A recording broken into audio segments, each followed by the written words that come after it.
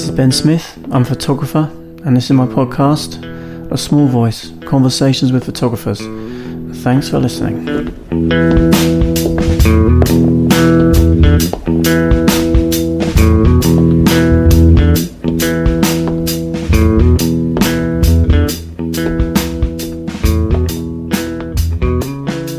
Hello people, this is Ben. You're listening to my podcast, A Small Voice, Conversations with Photographers. I don't know why I always say that as though you don't know which podcast you're listening to. I know you know which podcast this is. It's A Small Voice, Conversations with Photographers. But anyway, welcome along to episode 124, on which I have a chat with wonderful Michal Iwanowski. I would like to do a bit of housekeeping first though, if you would bear with me just for a few minutes, don't skip.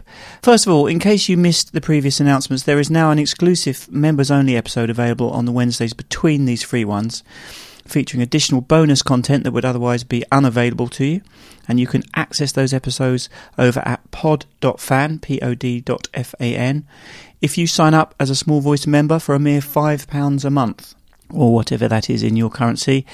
I think that's $6.50 or something. If you're one of the supporters who already donates £5 per month, but you've not yet cancelled that donation and joined up at pod.fan, then please go ahead and do that.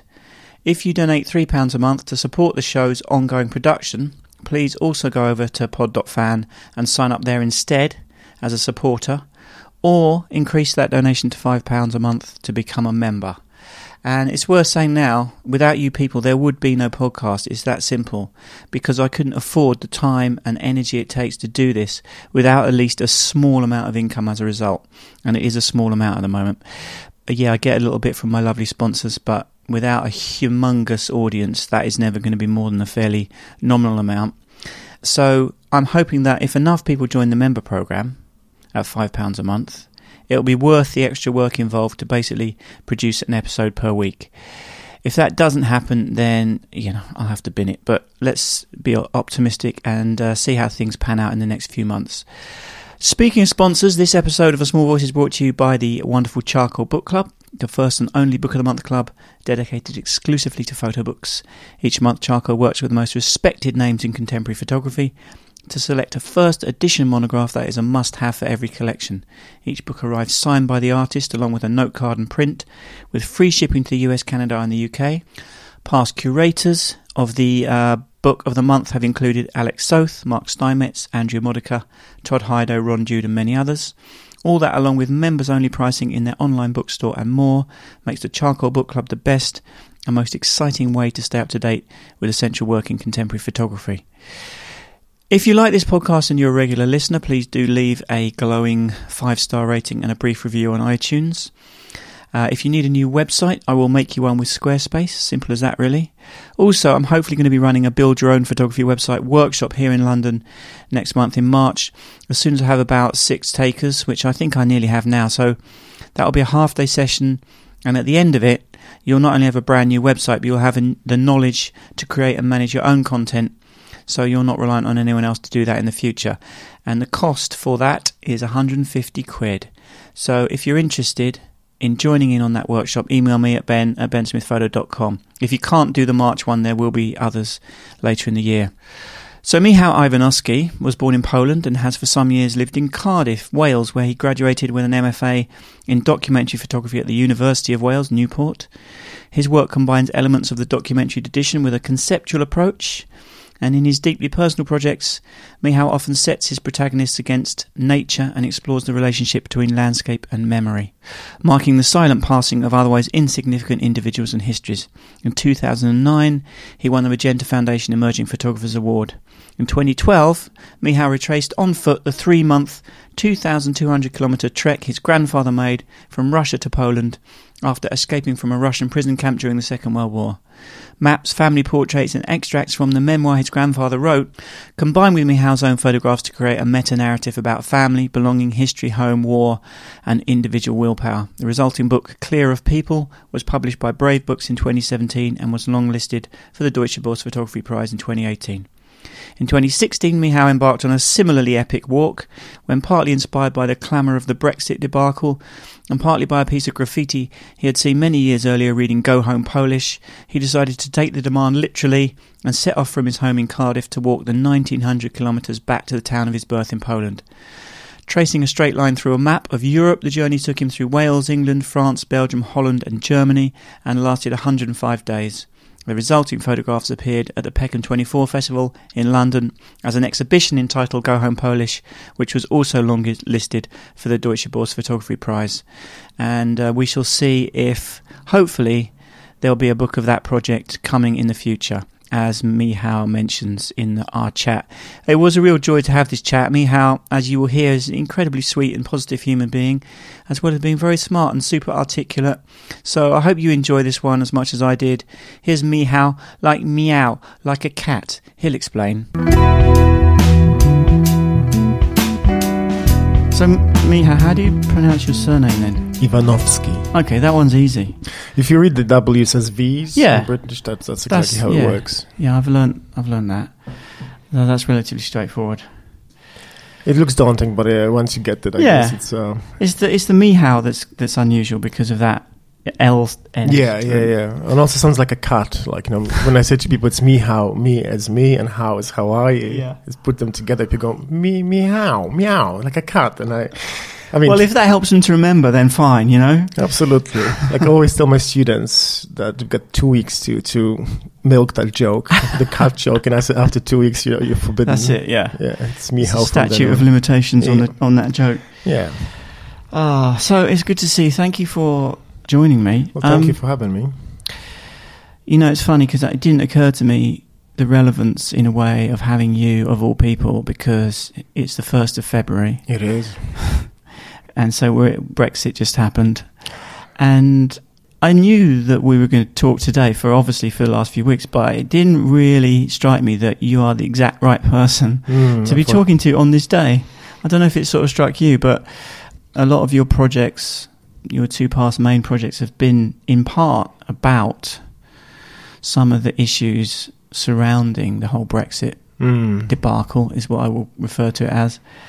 And here you are as a man with both a Polish and a British passport. Yep. You know, I don't know, for some reason it just seems like you are exactly the right guy.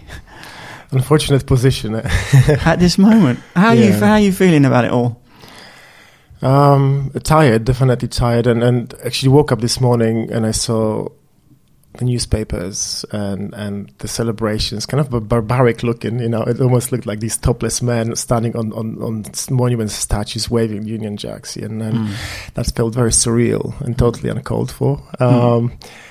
But I mean, I tend not to read too much about this anymore because it is so disheartening and it's so negative that and it doesn't change my position, to be honest. So I only kind of accumulate the negativity and I carry it with me. And I think I've done a kind thing to myself and just detached myself a little bit from it recently. But last night I was at an exhibition in Cardiff, Gareth Phillips' new exhibition, and the Friends have this 360 dome cinema in there that was being played, and at 11 o'clock, they had this visualization of the European Union blue flag with the stars and kind of like a not soccer, what you call it?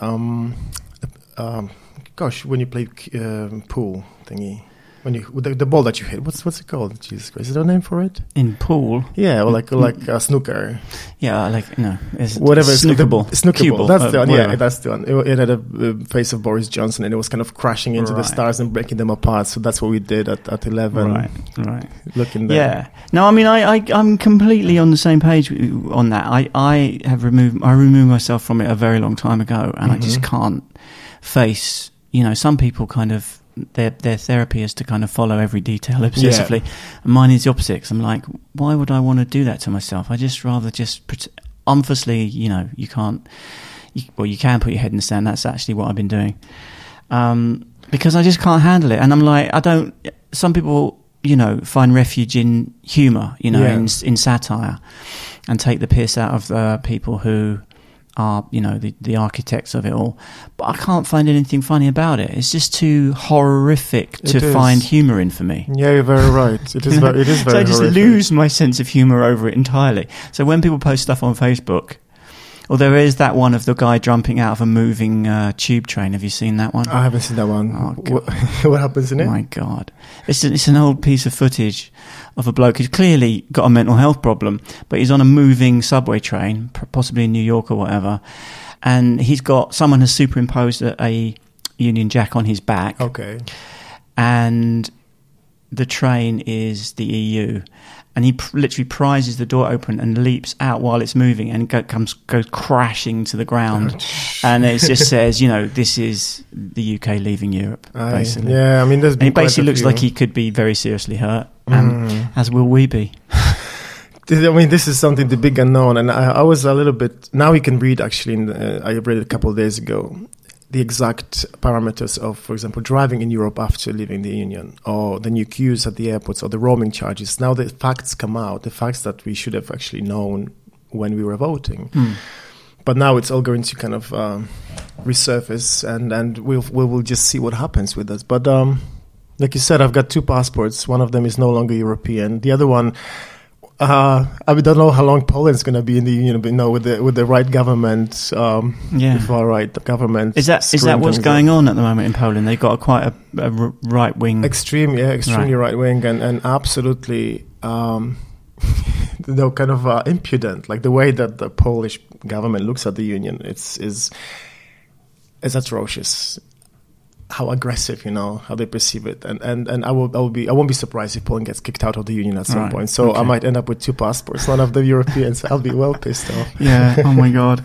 Well, I think we, as I say, you've been working on projects which definitely touch on this, but the main one was Go Home Polish, which was your response in a way to the Brexit thing, among other things, and an exploration of what home is and what it means and all that.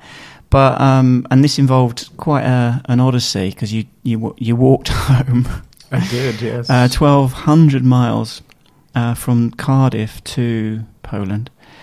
But actually, that wasn't the first walk you did. You'd already done an epic walk. I had, yes. So I think we should talk about that one first because Go Home Polish was the second journey. So if you ever invite me for a walk, I'll probably decline on the grounds that... How far do you think you could walk? Because we can do this one day, No, I've always loved walking. I literally can walk all day, but I'm not going to do 1,200 miles with you. I tell you that much. That's it. I think I may have other things, urgent business to tend to. Well, we'll see. Okay, let's leave it open. Shall we? Let's leave it open. I do fancy that. I do like the idea of a walk being the basis of a photo project, though. But yeah, the first one became the book Clear of People, which you did with Brave Books. So tell me about the first kind of... Well, how did the idea for that one come about? I mean, it's basically an old family legend, or it's a true story. Aye. So I guess it's something you were aware of from a young age, was it? I was, yes. We always knew that my grandfather and his brother did spend a year in a labor camp in the Soviet Union. They had been arrested as partisans in 1944. They got under the pretense they would be trained as Soviet soldiers. Right. Well, let's kind of, before we move on, we should try and get to the bottom of this because the Poland and the Soviet Union were on the same side at that stage in the war. So let's remember that. So we have to explain why that happened. Well, my grandfather and his brother were in what is now the Vilnius area of Lithuania. At that time, it was still Poland. So, I mean, it's a very complicated region. It changed governments and over again. But at that time, there were Polish partisans roaming the forests around Vilnius, basically trying to jeopardize the German army's actions in that region. At the same time, the Soviet army was advancing towards the west and, of course, fighting the Germans. And they had a problem with all these partisan groups in the forest because they were a nuisance, They were not well armed or well trained, but they were quite potent when it came to, derailing trails or burning some bridges and stuff like that. They were kind of resistance. Yeah. And they were young, feisty boys who just, really had a fire in the belly to do something. And with all these different groups. There were like Russians, partisans, Polish partisans, Lithuanian, working independently in the same region, basically wreaking havoc. And so when the Soviets were advancing towards the west, they kind of ambushed them, but rounded them up in a field with this main general who said, join us, we're going to train you, going to give you new weapons and new uniforms, and after we've trained you, we can all take the Germans on. So they but it was under arms, so they were surrounded by tanks. It wasn't like, come on, join us. It was like, join us or die, basically. So all the boys had to put the arms down, and they were all transported into Russia. Some were taken to labor camps around Moscow, some down south in Kaluga, or different places. So the brothers ended up in prison for a whole year.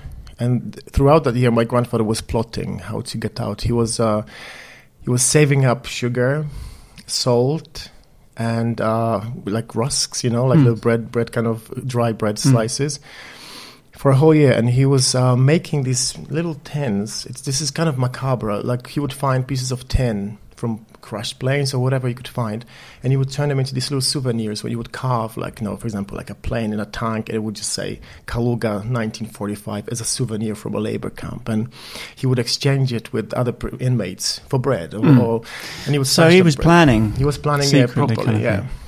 So you obviously, this was a bit of a family legend that you were aware of from an early age, because they did escape.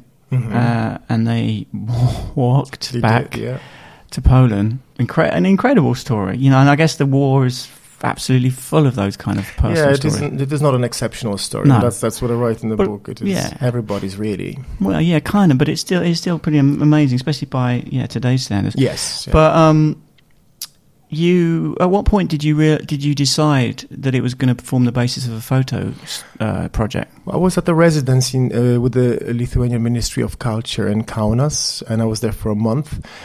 And I was very close to my grandparents' house in and around the Vilnius area. So I instinctively started finding these places, and that was when the story resurfaced. And my grandfather had never been a hero wannabe. We never sat us down around the table and said, I'm going to tell you what I had done, children, Never. He never mentioned it. He was he was happy just carving in wood and teaching us how to use a lathe, So there was never any kind of like a myth of a hero in the family. And I actually never spoke to him about this properly. And then he passed away.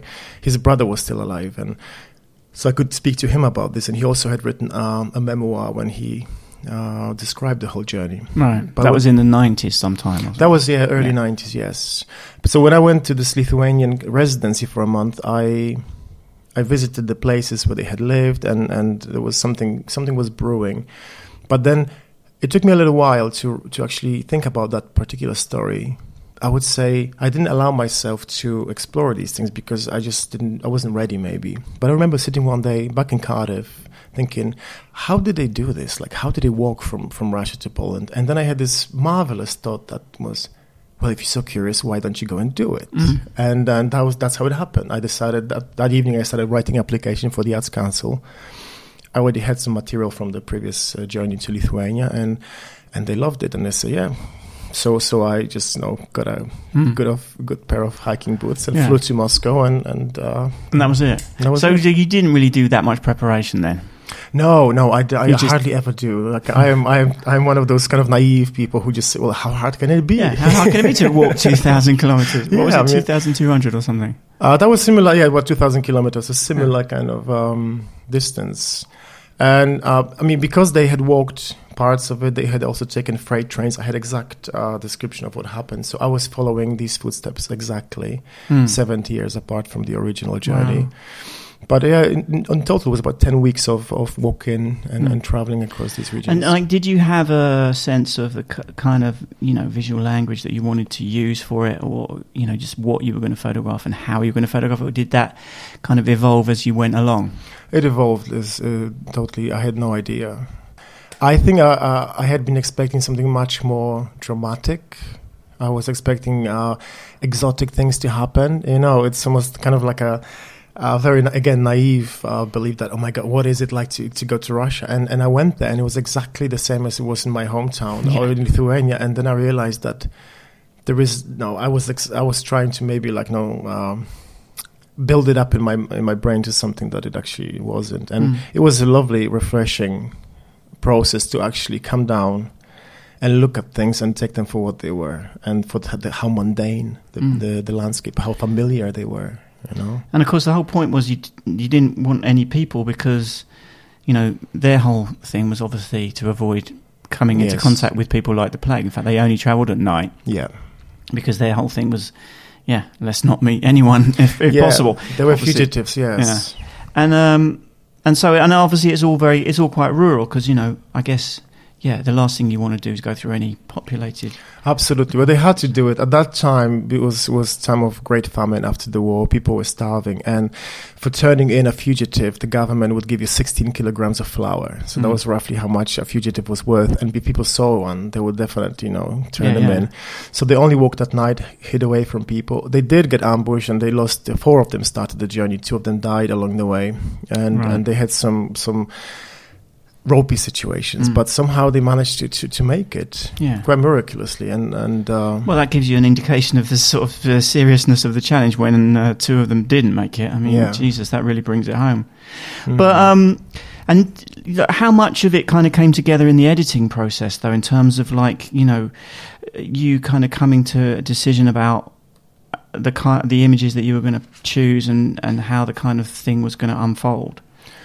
A lot of it was down to the editing. I mean, many images appeared in the journey. I knew they were the images I wanted, but it was my first project after my master's, so I was learning in that process, and it was mostly a process of distilling, and it was a process of stripping it off of drama, stripping it off, of unnecessary noise. And because the project is a meditation, that was the time when the Syrian refugee crisis was now about to break away, and lots of people were dying on the boats across the Mediterranean, and there was a lot of I found a lot of similarities between the fugitives' journey in 1945 and in 2010s. And at some point, these two kind of realities came very close together. Because if you think about why people leave their homes, and when your home is burning, whether it's 1945 or 2010, you still run away to safety, holding your children under your arms. Yeah.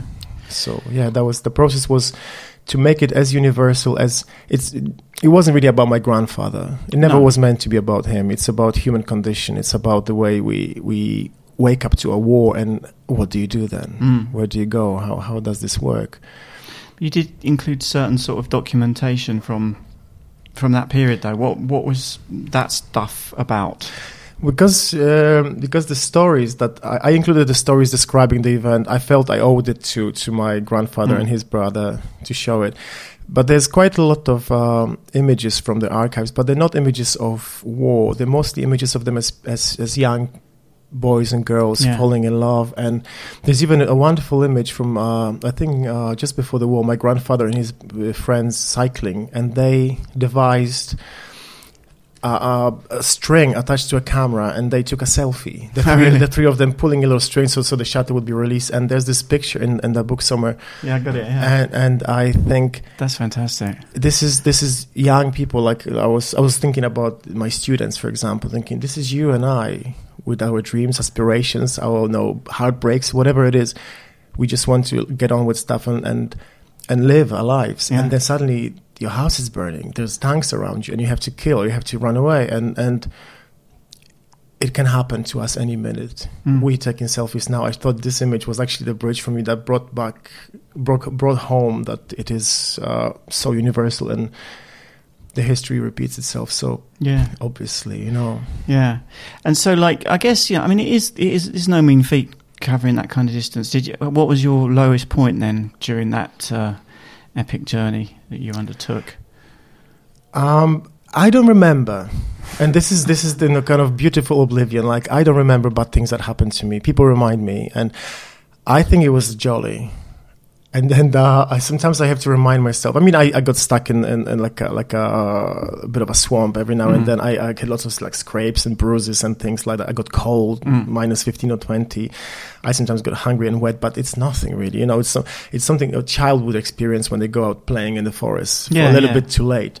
I didn't experience much animosity. People were very curious and kind in general. So my experience was absolutely different to their experience. But again, I wasn't there to recreate history. I was there to experience the same landscape and see it as a witness, you know, to my journey and their journey, and looking for the parallels between the two.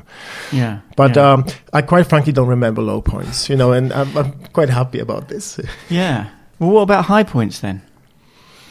I think it's a slow releasing joy over time. I feel like I feel very... I don't know what to say, content that I have done this journey. It was something I needed to do as a human. And I felt really moved that I was, I don't want to sound corny, probably will sound very corny, but there were times, because you're walking alone for so long, and it's a very boring process. You know, the trees just keep moving. It's like a metronome. Pine tree, pine tree, pine tree, pine tree. At some point, you just don't even know what day it is. And at those points when your perception of reality and signifiers of times and place are not there, you go into a bit of a trance and you travel in time. And I would look at places, and I would feel the presence of all the people who died there. My grandfather was, maybe I wanted to feel that, you know. You come up with companions when you're on your own for such a long time. And it was very profound, super mundane, and I mean, simple, but it felt profound. And I have taken that away from this project as something I did absolutely for myself, but I also know it resonates with mostly everybody, because this is such a universal experience, right? So yeah, that was the feeling, I would say. I was wondering if, you know, kind of on a kind of more mundane level, it's you focusing entirely on just moving and shooting and moving and shooting. Did it, you know, really kind of, did it move your photography along? Because you're saying this is the first thing you did after your MA. That's quite an intensive period over which you're trying to shoot, you know, I guess more or less every day. Yes. Did it have that effect? Absolutely. The most wonderful part of this process was me managing expectations of my photography, me calming down, and me actually taking a break from wanting something spectacular. I don't know what it was about me. When I started doing my master's, I thought photography had to be loud. It had to be like, you know, David LaChapelle kind of loud. Don't know why that was on my mind. And I thought that this is the kind of work I would be making. And the kind of work that I made, previously I would say this is the most boring thing I have ever seen in my life. But for me to arrive at the point when I look at these images now and I feel depth and some sort of profoundness in them, that's what I found was the biggest achievement for me as a photographer, to actually appreciate the magic in the mundane and the simplicity, not trying to make a show and not trying to be loud and asking for attention. That was wonderful. Like, I was so happy to shed that kind of, I guess it's a process many people undergo at a much younger age, but for me it took a while. Well, yeah, but at the same time, it's a process a lot of people never get to experience. So you did your MA in Cardiff, in Newport. Yeah. So what was that? What was your journey to there then? I mean, like, when did you get into photography initially? You know, it was a very... Because you were born in Poland, right? I was born in Poland. Grew up there until what age? I was 24 when I came to Britain. Okay, so you spent your entire formative years there. Absolutely. Yeah. So I did my master's in English back in Poland. I was an English teacher. But then in my last year of master's, I came to Britain for an exchange with Socrates Erasmus that we now can say goodbye to. Thank you, Boris. And... I came over to did my master's, but realized that nobody really needed me speaking English in Britain because people did it much better than I did. Right. And I couldn't become a teacher. And literature is something that I'm slightly interested in, but I'd never really studied it thoroughly, even though I wrote my final thesis about Irish literature, about national identity, and James Joyce, William Butler Yeats, and Sinead O'Connor, for good measure. But then... because I enjoyed Cardiff and I wanted to stick around, I thought that was the perfect time to pursue my second passion, which had been photography. And that's how I started. I did my first kind of like a foundation course with photo gallery. And it turned out I had some I wouldn't say no talent, but my tutor said you'd consider doing the masters. Promise. So there was a promise. There was a slight seductive gaze that I got from photography at that time. So I did join the masters program in Newport and did it over 2 years, 2006 to 2008, and after that, I didn't take a picture for 4 years, I don't think. Really? Until I started working on Clear of People. Why? I had nothing to say. Right. That was actually... You hadn't lost enthusiasm for it as a pursuit? I was still taking pictures of friends, but I absolutely had no direction. I didn't have a voice. It was something... I think I got slightly disappointed in photography at that time. Because it was the transition from, wanting to make something so huge and big that I would be, like a rock star of photography. I still had ideas. I think still thought I was, going to be like, I don't even know who. Well, just Annie Leibovitz, Yeah, no. Although, frankly. Yeah, but that kind of... She's not all that... Anyway, but at that time there was something that I thought that a photographer was somebody who was just that kind of present, right? Bizarrely, I didn't really understand photography at all. Well, yeah, you've kind of discovered the opposite to be the case in a way, like you say, with this. So, Clear of People was actually incredibly important because it also kind of kick-started you back. Yes, absolutely. It really, she formed me. For the masters, I got quite a lot from the masters. I got the signals that I am not on the right tracks, that I am not thinking the right way, whatever the right way is, but not for me anyway. So I took that time, the 4 years apart, and then when I went to this residency in Lithuania, thanks to David Drake from Photo Gallery, that's when I actually looked at photography for the first time, thinking, okay, what am I doing here? Have I got anything to say? Is it? How do I say it? And is it worth it? Is it going to make anybody's life better, or should I just not do it? And those are very good questions to ask. I don't know if everyone asks themselves those questions. That's a kind of pretty solid kind of approach to take, I think. It took a while to get there, but once I got there, it's almost like the very base formation of my being as a human now. And I always ask myself the same question, and it works. It's such a fundamental thing to do, but I hadn't known that before, Yeah. So it took a while, a bit of like chipping at the university and getting bad feedback for my photography. And I had thought I was special before, So I thought, why don't they like this? This is great, right? It's so colorful. But the tutors were like, oh God, this is just so twee. This is that. And I didn't get it. And I was kind of disappointed in the whole process. But I am so happy it happened because I needed it. I needed to be well, broken. it's a great example of that process working, in your case, isn't it? Absolutely.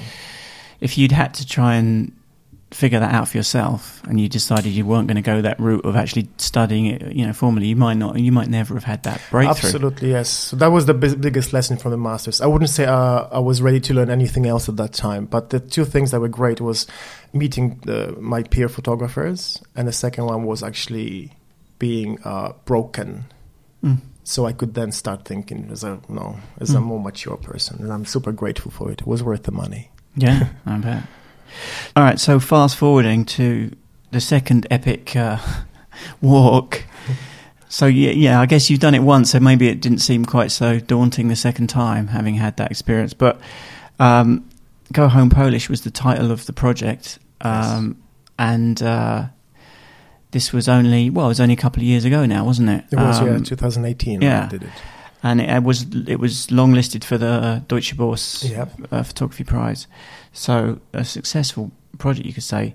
But the title came from a piece of graffiti in Cardiff. So, talk me through how it came about, because I think that you seeing that piece of graffiti obviously, started a mental kind of thought process. But it was a long gap between you seeing that and then actually sort of turning it into the kernel of an idea for the project. Yeah, you're right. It was all 10 years, I think. I think I found the graffiti in 2008. So it was just as the economic crisis was now sweeping across Europe. And it took me 10 years to come to a place where I was able to attack it, to tackle it. And I think especially after Clear of People, when I did it did quite well, and the book came out and it was also nominated for Deutsche Börse, and I felt like, all right, I'm getting somewhere with this photography. I am speaking about something that people are interested in, and that's when I thought this is time to just get that slogan and turn it, because it was a very subversive idea and a very humorous in many ways, auto-ironic.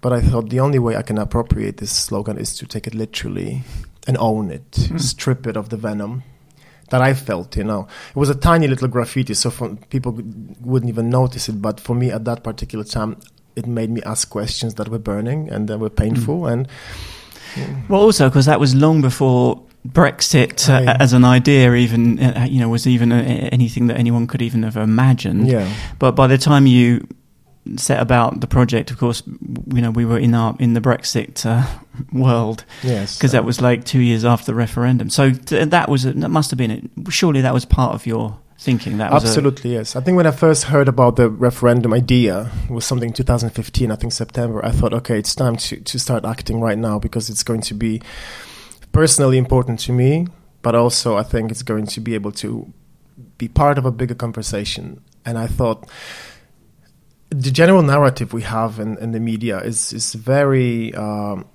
it is very biased, of course, depending on which publications you read. But it's also quite generically using umbrella terms that go home Polish, or British people do this, or German people do that. And I am allergic to generalizations like this. We know what happened in the 1930s when, Jews became cockroaches before they were burned, or killed in concentration camps. And I thought this is exactly the same moment when we are allowing that kind of language to exist. And I thought, I am not Polish, and I am not this. I am Michal Iwanowski. I have a national insurance number, a face, feelings, all these human things around me.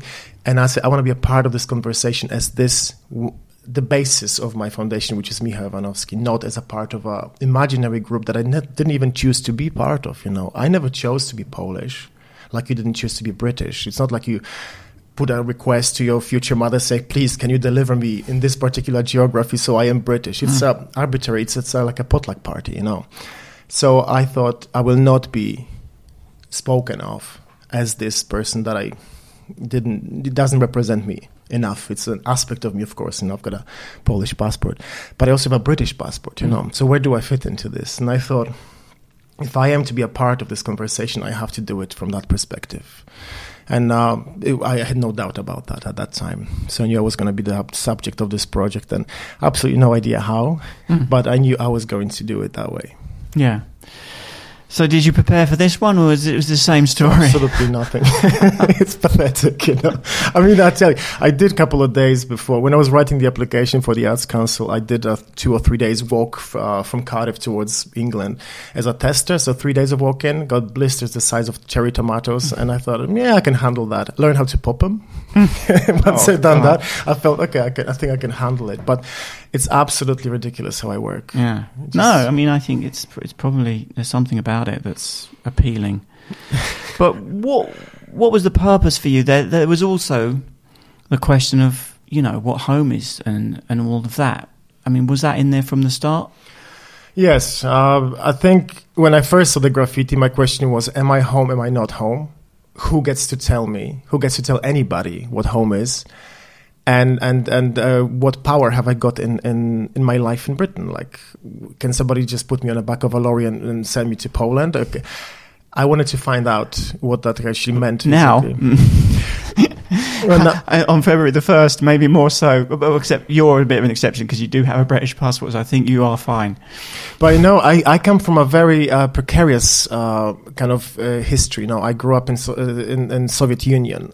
Like my first 13 years of my life, or 14, were under the Soviet Union, with very little trust towards people, governments, and also having a very subservient nature. Like we were the bastards of Europe, We were not allowed to leave Poland. We were not allowed to be here and there. So to be in Britain, I always felt like wasn't deserving of it in a way, Like I was the sore kind of wound on the British society. I was the leech whatever, even though I wasn't, but that kind of mentality was still with me. So when somebody does write Go Home Polish, I took it very seriously. Now I don't, but then I needed to go through this process. But sure. I wanted to ask the question to people along the way, what is it?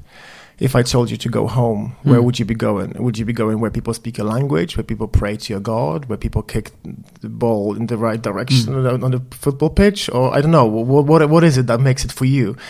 And I thought if I ask enough people in the 8 countries I'll be crossing, maybe I'll get an answer for myself. Yeah.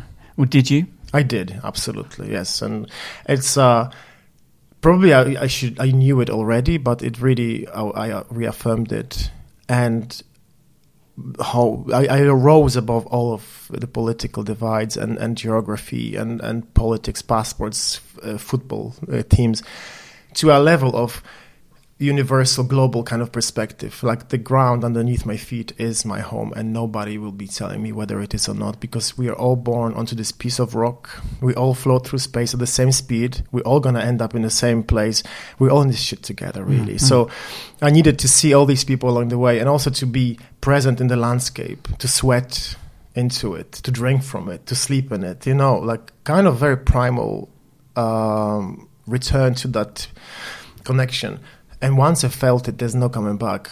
I'm untouchable. It's a wonderful thing. I recommend everybody to walk for at least 2 weeks to get to that point, because that really you do understand that human to human, not Polish to British. I mean, you talked about like you say, this kind of media narrative, but you obviously are a very kind of positive person. So, but your experience of it, as far as I can gather, was in complete contradiction to the kind of bullshit that we've been fed for the last couple of years in terms of most people that you experienced.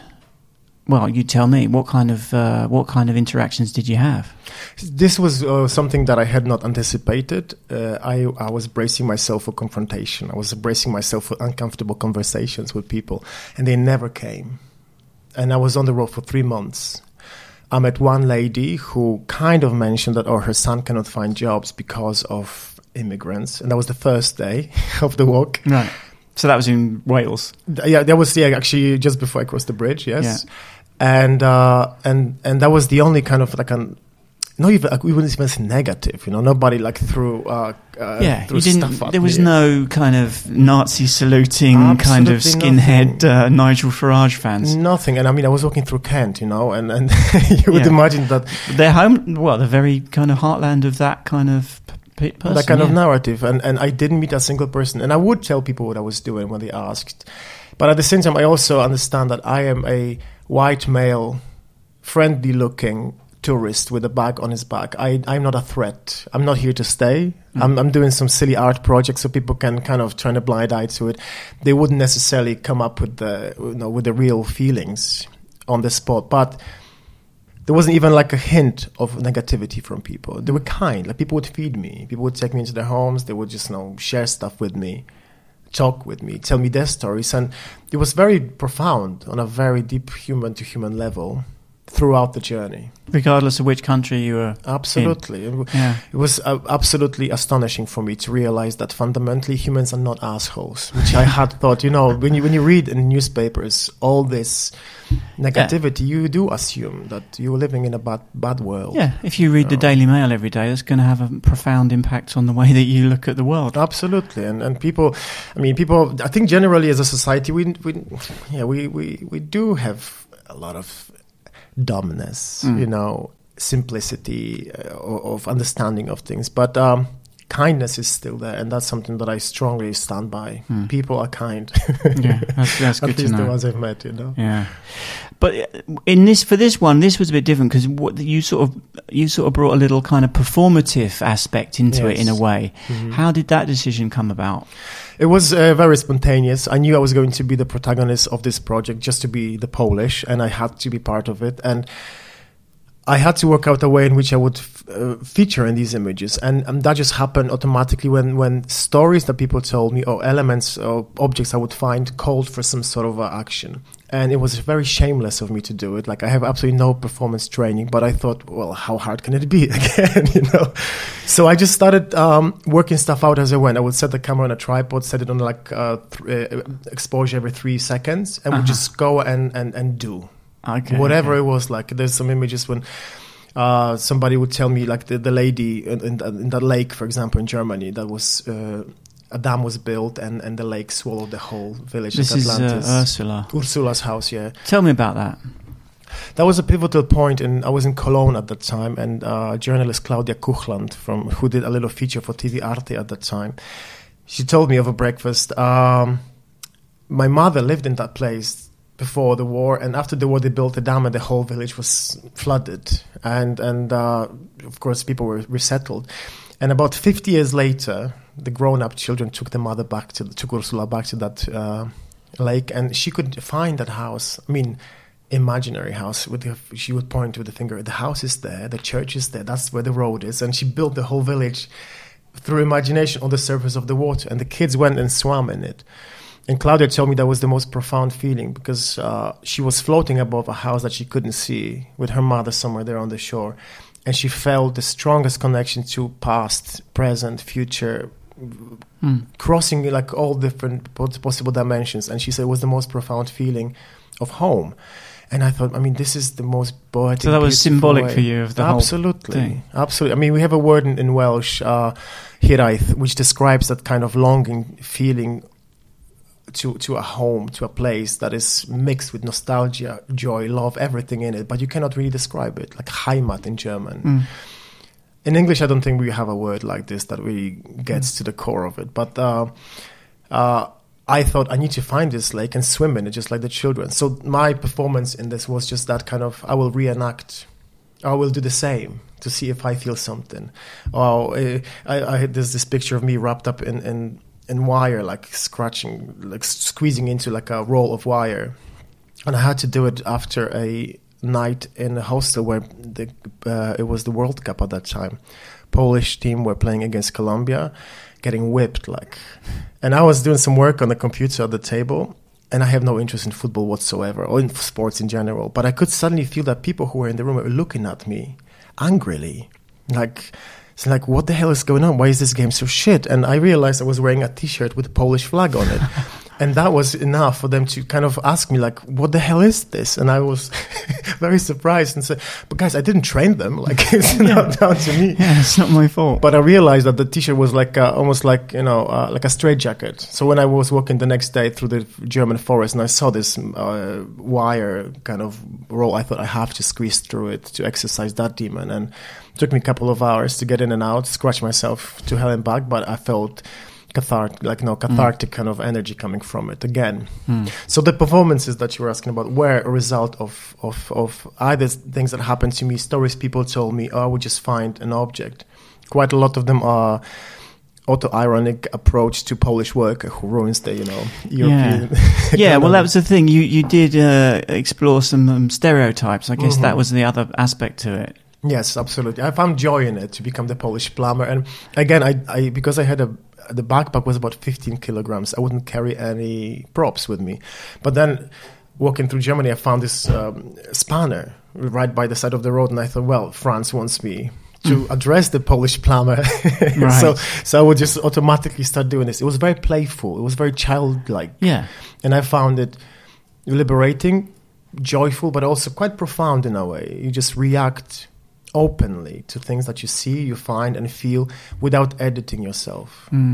And I think that kind of reaction is the value of this project, is that you are open and you just become these things that nature wants of you or your situation calls for. And then that becomes a picture of a human, picture of a Europe, picture of all these questions that I had on my mind, So you're obviously pretty good in your own company then, because you must have spent quite large chunks of time on your own. Oh, I love it. It's the easiest, no? Yeah. I mean, I used to think I was an easy person. But for some people that would be a nightmare. But I suppose it depends on, maybe it's a kind of introvert extrovert thing or something like that. I love company. I love people. Yeah. But at the same time, I really am greedy for a long time. Me too. I think that's an introvert thing. Definitely, yes. Yeah. I mean, that's what that means, basically, isn't it? Yeah. I mean, I'm happy to be with people on my own terms when I feel like it. A bit like a cat, even though I don't really like cats that much. But I mean, I'm more like a dog person, but whatever that means. But there was a wonderful thing that happened to me on the journey that reduced my need for company almost completely. I met a writer, Alexandra Lun, whose book Palimpsest has been. She wrote it in. She's a Polish writer, but she moved to Spain. She learned Spanish. She wrote this book in Spanish, and the book is it's doing really well. Like, got translated into French now, and Le Monde gives it 5 stars. It's getting translated into Dutch. I have the English version of it, and I stayed with her for 2 nights in Ghent, in Belgium. And because we kind of met totally by accident, and I was just walking past, and I said, "Hey, can I swing by?" And she says, "Yeah, I'm not very well, but yeah, come over." So I stayed for 2 nights, and we spent the time laughing and talking about language, politics, animals. She's very similar to me in the sensitivity and sense of humor. But what happened after I left her again, we started recording each other little messages on the phone, on the iPhone, like in the kind of, not as a WhatsApp message, but as a voice recording. And she sent me one, and then I sent her one back, and we started this conversation that lasted until the very last day of the journey. And sometimes we would record like 3 times a day, like 15 minutes, a bit like a podcast like we're doing now. And that it was about philosophy, it was about love, it was about everything. Why don't you put that out somewhere? You should. I will at some point. Yeah. It is the most joyful kind of creation, but I think I will need much more time. And of course, I will need to work with Alexandra just to see, because there's a lot of things that we probably wouldn't be able to share with people, because we just share private stuff. Yeah. But the premise of it was the most wonderful companion for me for that road. And also an immigrant, a Belgian citizen of Polish origin, writing a book in Spanish. And the book is about all the authors in history that's wrote in language that wasn't theirs by birth. Oh, wow, really? So it was, there was so many layers to this conversation. And she's extremely intelligent, extremely funny. So she was my companion. And it was actually wonderful. Like, I had no room for anybody else at that time. Right. Yeah, so you're picking your company very wisely there. Now, there aren't really any urban scenes. It's all quite rural. Was that a deliberate kind of choice? It kind of happened as I drew the line on the map. I thought straight line from Cardiff to Mokrzeszów, the village, and no major cities appear on it. I did cross Dresden, and I did cross Cologne and other places. But in the cities, the images I took, they just didn't work for me. I didn't feel comfortable in the cities too. I went to Brussels, and I went to the parliament, and I took a picture of a dog pissing on the parliament wall. But then I thought, this is not the kind of project. This is a totally different approach. I wanted to move away from the political heaviness of it, because we have enough of it in the newspapers. We have enough projects about, that kind of narrative. So I thought, I'm doing something different. And I'm doing something quieter. Therefore, the city somehow didn't feature. I mean, I'm still editing the project. I still have some images that are kind of in a purgatory, but I don't think it's... Yeah. Cities didn't really make it. You also did some writing, didn't you? There was a diary aspect to it as well. Yes. Was that an important part of it for you? It is. In many ways, I didn't take any portraits of people, but of course the journey was solitary, but I met people, I spoke to people. People fed this project. Without people's stories, without people's reactions, I wouldn't have a material for this. So I wanted to include people in this project without pictures for 2 reasons. First of all, I am kind of tired of the formula when you have a portrait and a story next to it, because it's so disposable. It works, but I'm tired of it. You just read and you forget. It just goes on and on and on. So I thought I will not take pictures of people. Also, I'm pretty rubbish at portraits, I think. They were just like, yeah. Really? So, they were okay, but I didn't feel they were any special. But I thought if I write people instead, the audiences have to make a massive effort while reading these people, because you put energy and emotion into imagining that person. maybe often you actually interweave yourself into that person. So then you have a portrait. You're not looking through a window at a freak show. You're looking into a mirror.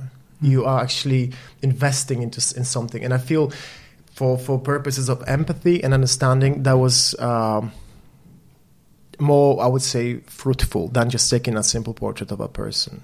That's where the writing came in, and the stories that people told me in little snippets filled the gaps where people would normally be. Yeah, little anecdotes. Yeah. And they are the narrative of the whole project. Well, I am just the person who glues it in a linear kind of way, but it's those stories.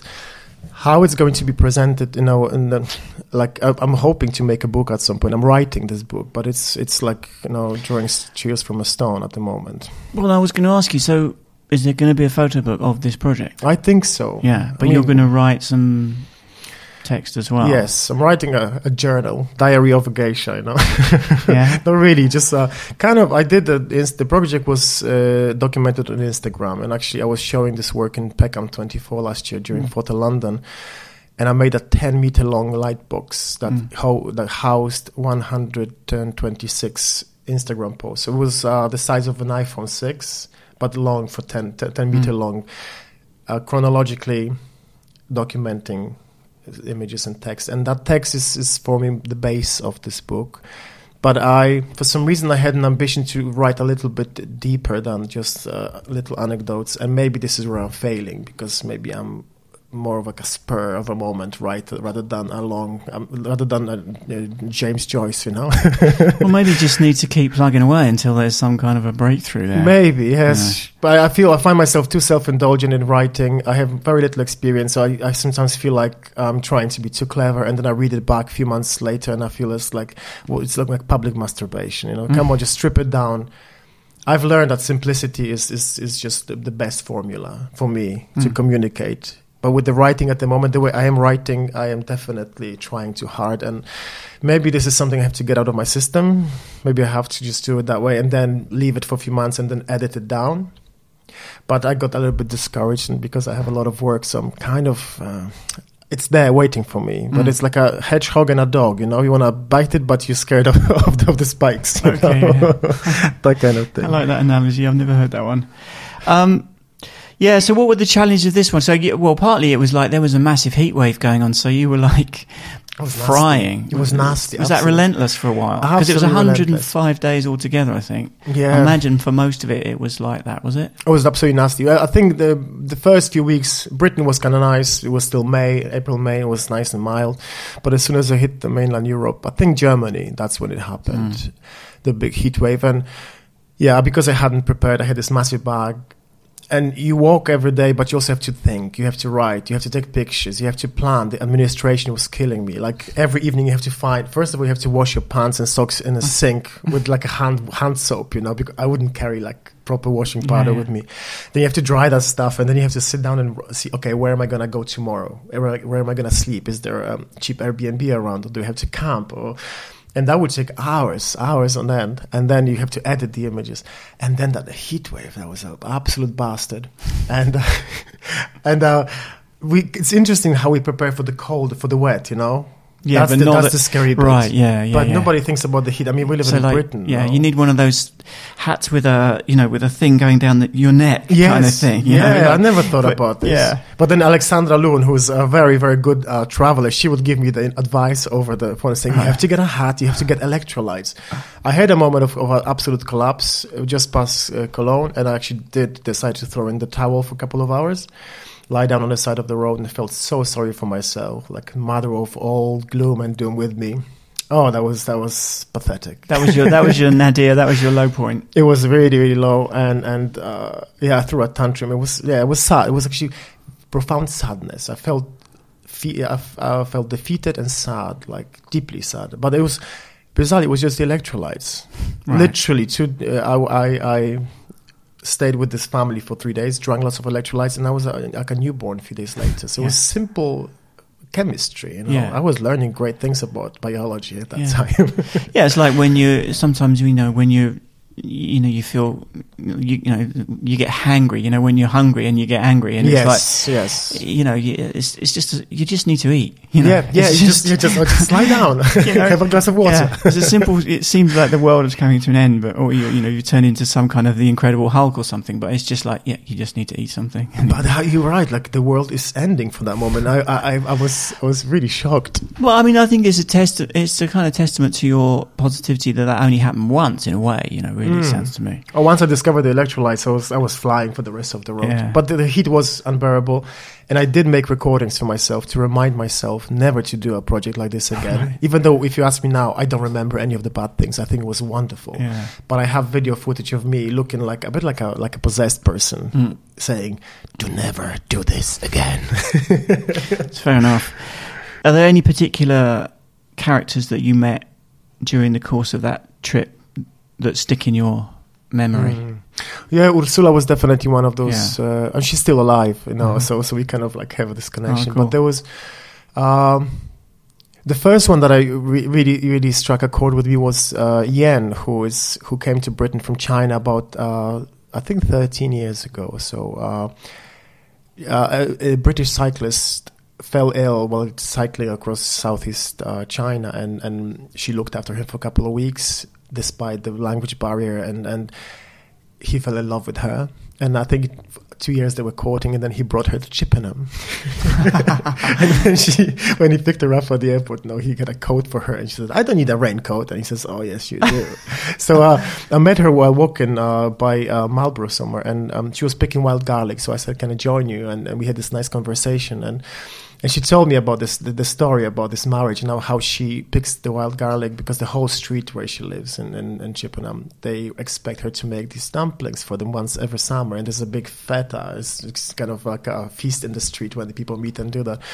And it was wonderful, just me and her doing this together. She was the first person that made me think about, that people will tell me wonderful stories along the way. And then they kept happening, and I think that a few heartbreaking ones that I remember was one of the guy called who had a son called Frederick, and there was this abandoned-looking canoe or kayak in front of his house. It looked comically as if it was going to be shot into the sky from this catapult, and I thought it was funny, so I took a picture of it. And he came out of his house and started talking to me, and told me this had belonged to his son Frederick, who had brain tumor and died at the age of 30. And there was so much pain in this man's voice. Even though it had happened a long time ago, he still hasn't filled that void of losing his son. And he would tell me these stories about how they traveled, and they don't do it anymore because Frederick is gone. Frederick is dead. He would repeat this phrase, and it sounded almost like he needed to say it to die, for a moment, to die and be able to be with his son for a fraction of a second before he started breathing again. And he was a very lovely, positive person, but you could taste the pain, And then he says, "Well, this is our home. I built it 60 years ago, and it wasn't home anymore. It was a house, and I knew that this man would never be home again because he lost that son." Those stories made me actually think about home as something much bigger than are you British, are you Polish, that kind of such superficial yet such decisive kind of criterion for all of us now, a piece of paper that allows you to be here or be there, but home is so much bigger. What was it like to finally rock up to your destination then? What was going through your head? I think I was very apprehensive about this. I was worried there's going to be a whole hoo-ha palava that I'm going to arrive and they're going to be standing outside the house and it's going to be embarrassing. And I knew the film crew were waiting for me there. So I was slightly apprehensive. I was tired. I wanted to go to sleep and I didn't want to talk to anybody. But they were waiting. My mother was waiting. And that was, one of the most heartbreaking yet sweet moments. Just her standing there, looking out like an animal. Where's the child, That was wonderful. But then half an hour after, I was already on the BBC radio live talking about it. So there was no time of kind of recuperation. Yeah, right. Yeah. But it was underwhelming. It was weird, and I wanted it to be over. Also, I didn't want to stop walking in a way. I did want to stop walking, but that marked something huge, 105 days on your own walking. Every day was an adventure, even though it was a challenging adventure. I loved it. It was wonderful. And suddenly it came to an end, Yeah. So what are you up to at the moment? Are you kind of always working on some kind of project, or do you take breaks, between them? I mean, obviously, you're also having to earn a living somehow, I presume. Yeah, I teach. You teach, so you don't have to. You're not reliant on getting jobs. No.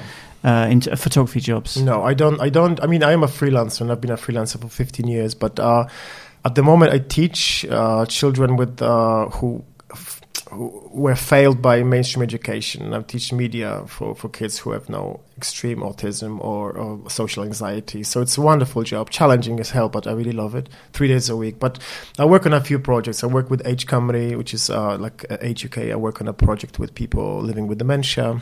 I run workshops with homeless people. So it's a lot of little projects I do for a living. But in terms of my own work, I'm not working on anything at the moment apart from Go Home Polish. I took 5 years with Clear of People from start to finish, and Go Home Polish is probably going to be the same. I'm in no hurry in terms of... so it's very much an ongoing... Absolutely. Ongoing when it's thing. ready, it's ready. When the goat needs to be milked a little bit more, So I'm seeing when I have exhausted this project and it has been finalized, then I'll move on to something new. But otherwise, I'm a one project kind of guy, at the time, and absolutely no rush. If I have something interesting to say, I will say it. Otherwise, maybe I'll never make another one. I doubt it because I'm a communicator and I'm curious. So it's likely that at some point I will have something to say. But at the moment, there's absolutely nothing there that's brewing. Well, I hope you make another one, mate. Hopefully. I will look forward to seeing it. I also Thank look you. forward to, seeing the Go Home Polish kind of in some kind of tangible form, hopefully as a book. It'd be lovely to have it as a book. Yeah, I'll work on it. But Clear of People is a book, and can people still get it, or is it all sold out? It's sold out, actually. It was a ghost book. It sold out before it was published. I did this Kickstarter campaign with Tom Razauskas from Brave Books, and we sold most of the copies in pre-sales, and then the rest they went to TP Bookshop in Brussels and a few other the Photographers Gallery in London. But I mean, I still have a few copies in my bed, and I'm sitting on them. They're babies. The book nearly killed me. I ended up in a hospital with serious health problems because it was a very stressful process to make it. Did? Oh yeah. Like my stomach exploded. I was under a lot of stress, and things were going wrong. Bizarrely, the book wanted to be published in Lithuania, where the whole thing started. And I'm not a person to believe in kind of superstitious elements, but the publisher wanted to publish it in Germany, printed in a nice printing house, and we went there, and it all went tits up. The prints were awful, and we lost a lot of money because it was offset printing. So every time we made a change, it was costing like $1,000, just to make improvements. And we parked it for almost a year. Or like 9 months, and in that time, all the people who pledged money on the Kickstarter were kind of patient, but some were not. And I was getting very anxious, receiving messages from people saying that I am, taking liberties, or I'm actually. Oh God, that's horrible, isn't it? The kind of person, because it wasn't really your fault. So it wasn't. Funnily enough, it wasn't the Kickstarter campaign that made you sick. It was what happened. It was a lot of stress, and then I remember. If in the end, the German publisher, we moved to Lithuania, and there was a lot of ongoing problems in there. But the day I arrived in Lithuania to do some printing or like test prints, I literally my stomach exploded in the middle of the night, and I ended up in this hospital.